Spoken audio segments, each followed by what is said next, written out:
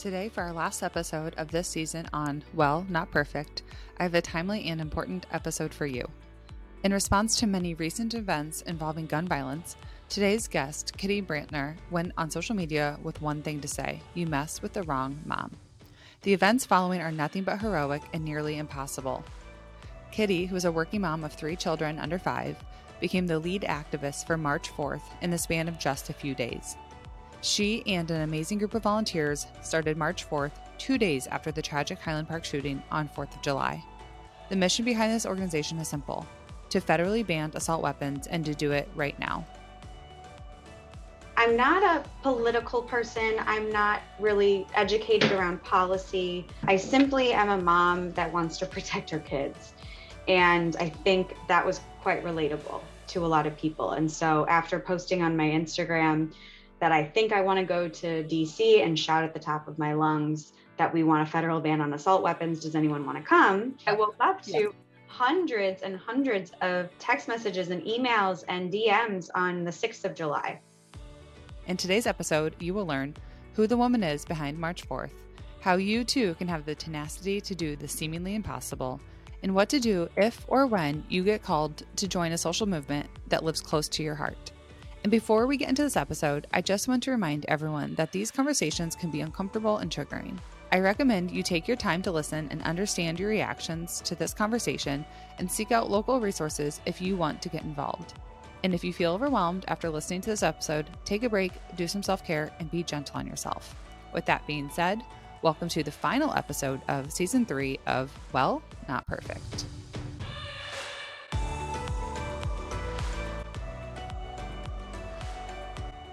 Well, Kitty, thank you for coming on the podcast. It was such a pleasure to get to know you in my short time at DC. And I really want to thank you for spending some of your precious time here on the podcast. You know, people heard a little bit about you from the intro, but in your own words, can you tell us a little bit about yourself? Yes. And also thank you. And you were such an essential part of the march itself and everything around it. So thank you. Thank you. My name is Kitty Brantner. I'm 35 years old. I am a working mom of 3 kids under 5.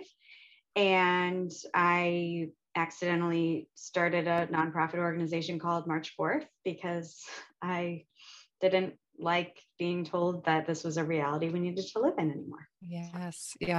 I can very much relate to that. On March 4th, when I was at the Lake Bluff parade and the helicopter was over us looking for the person, I just decided I couldn't live that life anymore and I had to get into action. So when I saw what you did with March 4th and the instant turnaround that you had, I just felt as if there was something similar in both of us that just clicked and said, you know, either I'm going to live in fear and I'm going to isolate my kids from the rest of the world, or I'm going to take action so that I can live with myself and live in this country. So I get that on so many levels.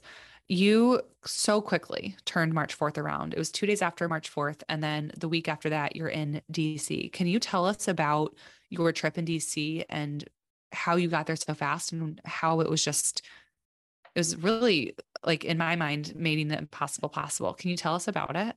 Yeah. So essentially, you know, I've just been kind of a skeptic on a lot of things. Just ask my husband. But I think I'm not a political person. I'm not really educated around policy. I simply am a mom that wants to protect her kids. And I think that was quite relatable to a lot of people. And so after posting on my Instagram that I think I want to go to DC and shout at the top of my lungs that we want a federal ban on assault weapons, does anyone want to come? And I gave my personal email address out and a lot of things that mistakes were made probably. But as a result, I woke up to hundreds and hundreds of text messages and emails and DMs on the 6th of July. And so while I had been crying since the 4th, just tears of desperation and grief and anxiety and all sorts of feelings, for the first time on the 6th, they were tears of happiness and hopefulness of maybe we can do this. And so it's just been that outlook of like, why can't we do this? Why can't they pass this bill? Why is this hard? And with that mentality, we've been able to do a lot of really great things. So the why and the how, the how is 90 plus volunteers that came together in a matter of days, and people kind of self-selecting positions, right? Oh, I'm in DC and I'm an event planner. I'm in PR. I'm a lobbyist. I'm this, I'm that. And suddenly we knew we had to get a permit that day. We got a permit from the Capitol Police. We had all of these different things coming together because people were willing to donate their time and expertise to this cause that we were literally building on the fly. Yeah, absolutely. And sometimes leadership is the first person who stands up and takes some control over a situation. And it's not always the person that knows everything. It's the person that has the courage enough to raise their hand and then also invite people in to help. And I think the leadership that you showed right off the beginning was one, courage, and then two, trust in those 90 people. Like somehow there was a network that was just designed and created to really wrap around the courage that you had, and people got behind a really simple message. And I want to make sure that that message is really clear. So can you tell us about your message and why it is so clear and simple? Yes. Well, the reason it's so clear and simple is because I'm a layman. I need to understand things in easy, digestible bites. And so that's what our messaging has to be. And so we have really smart people working on making the complicated very uncomplicated. Our message is very simple. We want a federal ban on assault weapons, and we want it right now. That's it. I think, to your point, action really helps people escape the grief cycle. That was one of the things my therapist said, because I had called her, texted her on the 5th of July, just being like, yeah, I gotta, my husband was like, you can't go on like this. Like, we got to kind of figure out how we're going to cope. And we ended up setting something up for the 7th. And by the 7th, I met with her on Zoom and was like, we're good. I feel great. I'm fine. I don't feel great, but I feel better. And I'm doing something about it. And she's like, whoa, what? Talk me through this. And then as I explained, she was like, well, that's why, because you're creating action and using, all of those feelings to channel action. And that's how you get out of this place. And so I think it's been that vehicle for so many people. And I'm here from the cheap seats with my kids never having experienced a mass shooting. And I very much recognize that. So I think it's important that not only people who have this vicarious trauma like me, who now have being very close friends with a lot of Highland Parkers, a lot of Uvalde families, but also those who have experienced this and are using their voice so that it doesn't happen to others. Absolutely. And one of the things that I've been able to kind of step back and look at, because my time in Highland Park was on July 5th through July 11th, I believe. And so I've had a month away from it and just periodic contact. So it's a lot of reflection and hindsight. And what I realize now is that similar to what you did, I posted on Facebook twice to ask for therapists to volunteer. And I said, message me. So my Facebook shut down because of the hundreds of messages. But what I realized is that by asking people to support and help Highland Park, they too healed. And it was no accident that we had 700 and now 1,000 therapists volunteer within a 6-day period, and actually had 600 and some be able to volunteer. That doesn't happen easily. Yeah. And for our community to step up and do that, they were healing, the therapists themselves and supporting, and your volunteers and everyone. I know I came to DC to heal myself because of after Highland Park, I needed to see something through. I knew I needed some closure on a few things, and I thought DC was going to give that to me, and it did. And I'm so grateful for it. But you're giving people an opportunity to heal their own vicarious trauma through action. And that, I think, is something I want you to hear, because you're still in the middle of it, right? And you're going to have more and more people healing through your cause. And so I just want to validate, one, that that's amazing, but two, that's a load that you carry. And I just want to acknowledge that, like, it is a very brave and also difficult at times thing to lead, because you didn't really know what you were getting yourself into, I assume. And I think it's important, right? Like, I am not the first person to stand up against assault weapons, against gun violence and gun safety activism, right? And I'm very vocal about that. And there's so many organizations that have come years and years before March 4th that have done way more work and way more experienced than we are. And there's many that are doing it right now. And it's okay for there to be multiple organizations working towards the same goal, but doing it differently. Like, we can all coexist. And so I think that's also really powerful. But again, I think part of the reason that we're able to create such a community, right? In 3 weeks, we had 20,000 Instagram followers, and we raised, in 5 days, we had raised 250 grand to help get Highland Park and Uvalde survivors and victims to DC to use their voice. And I think it's because it is a simple mission. We're trying to break it down very, again, in very digestible and easy to understand directives. And at the core, we just are authentic, and we kind of are who we are. Like, we don't know everything. We're going to make mistakes. Yeah. I mean, I loved it. Like when I was at the hotel in DC and I was, sitting alongside people who were really just in the next, trying to plan the next day and the meetings and the urgent information coming in and changing. And it was really remarkable because at the end of the day, they were also just really relatable, humble, kind, funny people that were just trying to figure out the next best steps. And it's empowering to look under the hood a little bit and be like, okay, we're all building this as we fly, but that's not an excuse to stop. And I thought that you guys are building it as you fly, and it wasn't an excuse to stop, and it still isn't. But you have to have changed. I mean, by all accounts, you were, quote, like kind of a typical working mom. And overnight, you've really shifted into this person who now represents that we can all potentially make impact and change, that we don't have to become a congressman or a senator or a president to make legislative change. And I think you made this so relatable. I can tell you, I personally have a friend who is getting involved in a lot of efforts right now, like the Sandy Hook Promise.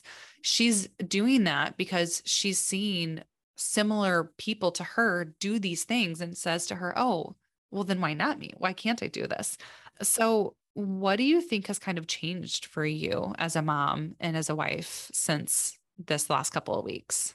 Yeah, I mean, my company, have been with the same company for 13 years, LaSalle Network, and I do staffing. And number one, my CEO is a Highland Park native and resident. And his brother was at the parade. He was CEO was a couple of blocks away. And he immediately shared support publicly, which is important, right? As a CEO, but as a human. And then as the company said, you know what, take a leave of absence, like go do this, go set this up, go stand up this nonprofit. Like you can't, in 13 years, I have never not checked my email. Like I'm just that kind of person. Even if I'm on vacation, like I just don't want to come back to 6,000 emails. I don't know how I would ever dig out of that. And for the first time, I was locked out. I had to not do that.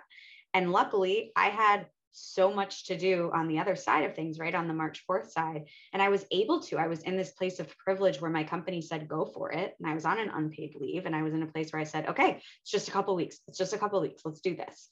And so what has changed is, I think, being really cognizant of how time is spent, making sure, and I have a ton of help, and I cannot state that enough. And you always have to be willing to ask for help and be willing to say, I can't do this all.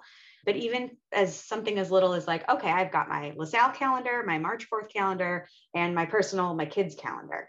None of them talk. I have no idea where I'm supposed to be every day. Can someone help me?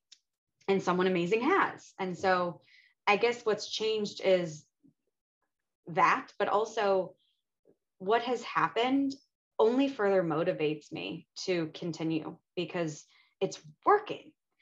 You know, if all of this had happened and we didn't get the House vote even to the floor, it didn't pass. It's not that I would have given up, but the urgency then, because it worked, is even more. And it's not a sustainable urgency. Let me be very clear. Like we all worked 24 hours a day, 7 days a week for the past 3-4 weeks. And we're getting there, we're getting structure, we're adding more people, et cetera. But it's just this motivation of, yeah, why can't we do this? There's nothing, literally nothing stopping these senators from passing this bill, nothing. So why am I waiting for an election? And we're not, we're going to do it right now. Yeah. Yeah. And what you're saying is so important for everyone to hear, because when you find your passion or your calling and it's 100% authentic and within your value system, it matches who you want to be and how you want the world to be. it's like the ball gets rolling and no one asked you if it was okay. Like the ball started rolling and no one asked you if it was okay, but here you are. And at some point, you have to look around at all the signs and all the people and say, this is going, right? And I want to be with it. And so I'm going to be doing it. But there was not a conscious effort or decision. This wasn't a job that you applied for, it was just given to you, right? And so sometimes there is this all in, go big or go home experience. And I think it's really exciting to hear that because it gives people opportunity and hope to believe that what is coming out of these tragedies is change. And that feels so good for all of us to take our kids back to school here in a couple of weeks and feel like there is something coming around the corner that's going to be supportive. Yeah. But it can't be that easy. And I'm kind of wondering, when you have doubt or question your ability, other people's abilities, is this world going to change? Is there something that you do or say to yourself to kind of manage that creeping doubt that you have in your mind? So this is going to sound really weird, but I just don't make room for doubt. I kind of just file it under things I'll deal with later. And that has been since day one of this, right? Like there were organizations on July 6th, we started. We were reaching out to other organizations that we knew, probably had similar stances on this issue, but have done this for way longer. And we're like, hey, you've organized a rally before, like any tips? And the response from a couple was, that's never going to happen. A federal ban's never going to happen. You really need to focus on local legislation. And so instead of like letting that sink in, and we just said, no, thank you. Like I'll file that under, I'll deal with that later. But no, thank you. We're going to keep moving. And if you're not with us, it's no problem, no harm, no foul, but I don't have time. And so, has doubt creeped in over the past 4 weeks? There have been, it's like when I've been in DC, when I've been in this machine, when I've been in these rooms with jaded politicians who are jaded by experience, it's not a fault. It's just reality. And so they're sitting there like, you know what, this is not going to make it to the House floor. And you're in the meetings like, oh, it's not going to make it to the House floor. And then you walk out of that room and you're like, hold on, why not? It's just a human. Like I'm in sales. I hear no every single day and have for 13 years. It means not yet. Like get me in a room with them. Let's try. So Oh, yeah. the doubt, I just don't make room for it. Like we're going to do. Okay. Yeah. Yeah. Well, and two, the group think. So in a room, you have people who start to think like the senator in front of you or the congressman in front of you, and that unconscious bias starts to kind of lurk around the room, and the group think happens. But to walk out and say, "I'm not going to be part of that group think. I'm not going to be that bystander effects," which basically means I can't control anything, so therefore I'm just going to watch someone else do the hard work. That somehow in your brain you don't let like the majority influence you. And I think that's a unique talent that really has benefited the march so far. Yeah, I just think that we have all been victims of that group think. I for many years have all I've done, and it's not all I've done. It's these causes are wonderful, but I've donated to a lot of these causes. Sandy Hook Promise being one. Everytown, like I thought that was what I needed to do, and that is worthy action. And I'm not dismissing that, but that's what I thought that's where I thought my actions ended because I didn't understand politics and I didn't understand policy and I wasn't an activist. And so it just takes questioning, well, why are they saying this is hard, and just continuing to push back. And again, I'm kind of good at that, and my husband would tell you the same thing. It's just there's a level of impatience and a level of this generation of women who hasn't fortunately been told no a lot, or they're used to having to push back and make space. And so that's what we're doing. And it's not just clear, it's not all women and it's not all parents. Like the Right. community of volunteers is humans. And that's why it's like we're all at some level, we all want to be able to go to a movie theater and not look for the exit. Yeah, I agree. And it's interesting that you say like there's certain people or women that just push back on the no's and decide to take action, because I may or may not be able to relate to that. But I do think that once we realize that a no is not yet, or it's an opportunity to find a new avenue, but not to give up, it could be really powerful. Because if not, then we do get this group thinking of, well, we have to wait for elections. We have to vote. We have to have money. All these myths that people have put in front of us that are really just barricades or barriers to getting crap done, right? Throughout my 10 years as a therapist, I've learned a thing or two about growth. I've had the honor of supporting clients in becoming more resilient people, overcoming obstacles, and achieving their goals. What I've learned through this process is that there are 5 essential steps in every growth journey. With the goal of making personal growth accessible to all, I use these steps to create a planner series so that anyone can work on their growth anytime and anywhere. Each step includes pages of insight and skills from my personal and professional experiences and ends with 30 days of space for you to practice what you've learned. Personal growth isn't a quick process, but this series is designed to make it easy and fun. Learn more at www.simplybecounseling.net/planners.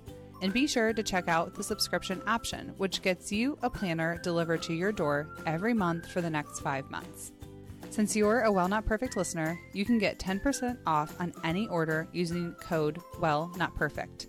There's no better day than today to tap into your own growth and resiliency. Okay, I want to ask you another question. So I, for one, believe that action can change the world. And now I'm sure that you do too. What do you want to say to people who are listening and question if their actions, small or big, can make a difference? The House vote was, well, let me back up. I like anecdotal evidence. And so there was a bill introduced by Representative Cicilline, and I'm saying this all in like the verbiage I've learned. Basically, a guy in the Senate, or nope, not even a guy as a member of House of Representatives created a bill that was a federal ban on assault weapons. He introduced that bill to the House of Representatives in March of 2021.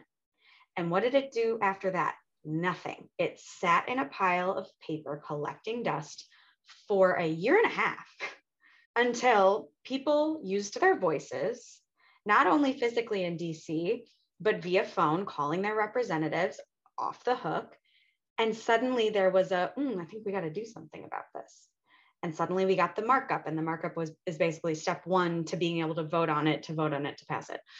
And so that's what I would say. You know, then the vote begins to be called, and we're told that Thursday, oh, there's a stall. We're going to do it at the end of August, like when we get back.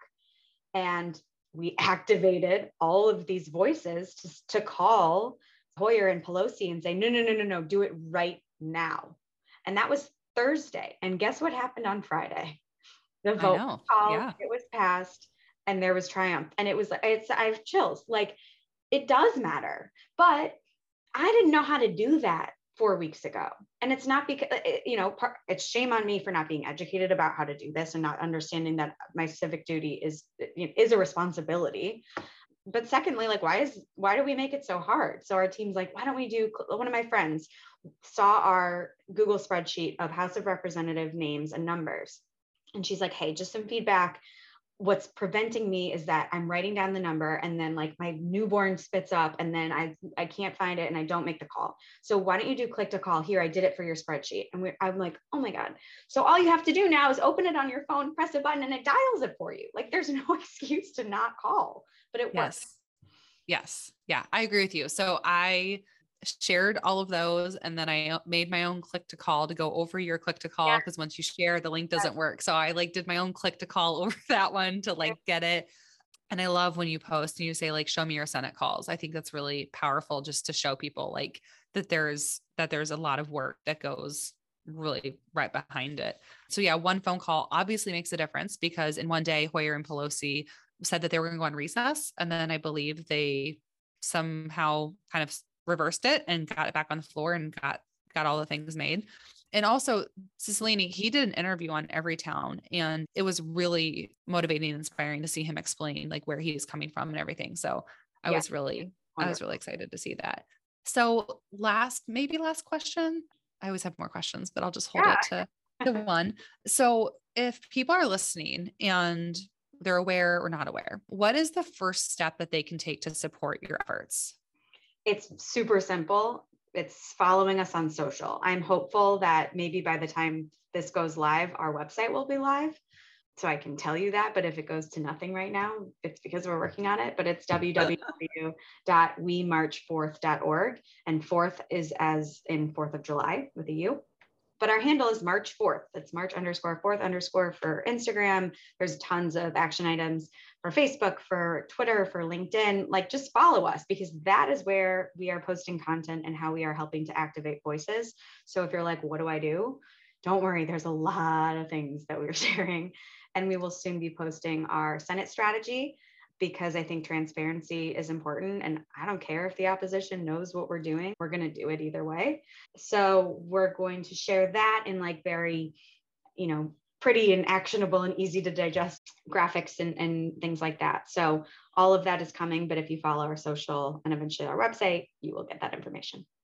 Lovely. Well, thank you for being on this episode of Well, Not Perfect. And we all will be watching. We're very excited to see where this goes, and we wish you just nothing but the best luck. Thank you. And thank you for your work and your support, because it matters a lot. Of course. Thank you for being on another episode of Well, Not Perfect. Thank you for listening to season 3. Make sure you never miss an episode by hitting the subscribe button, and consider leaving me a review.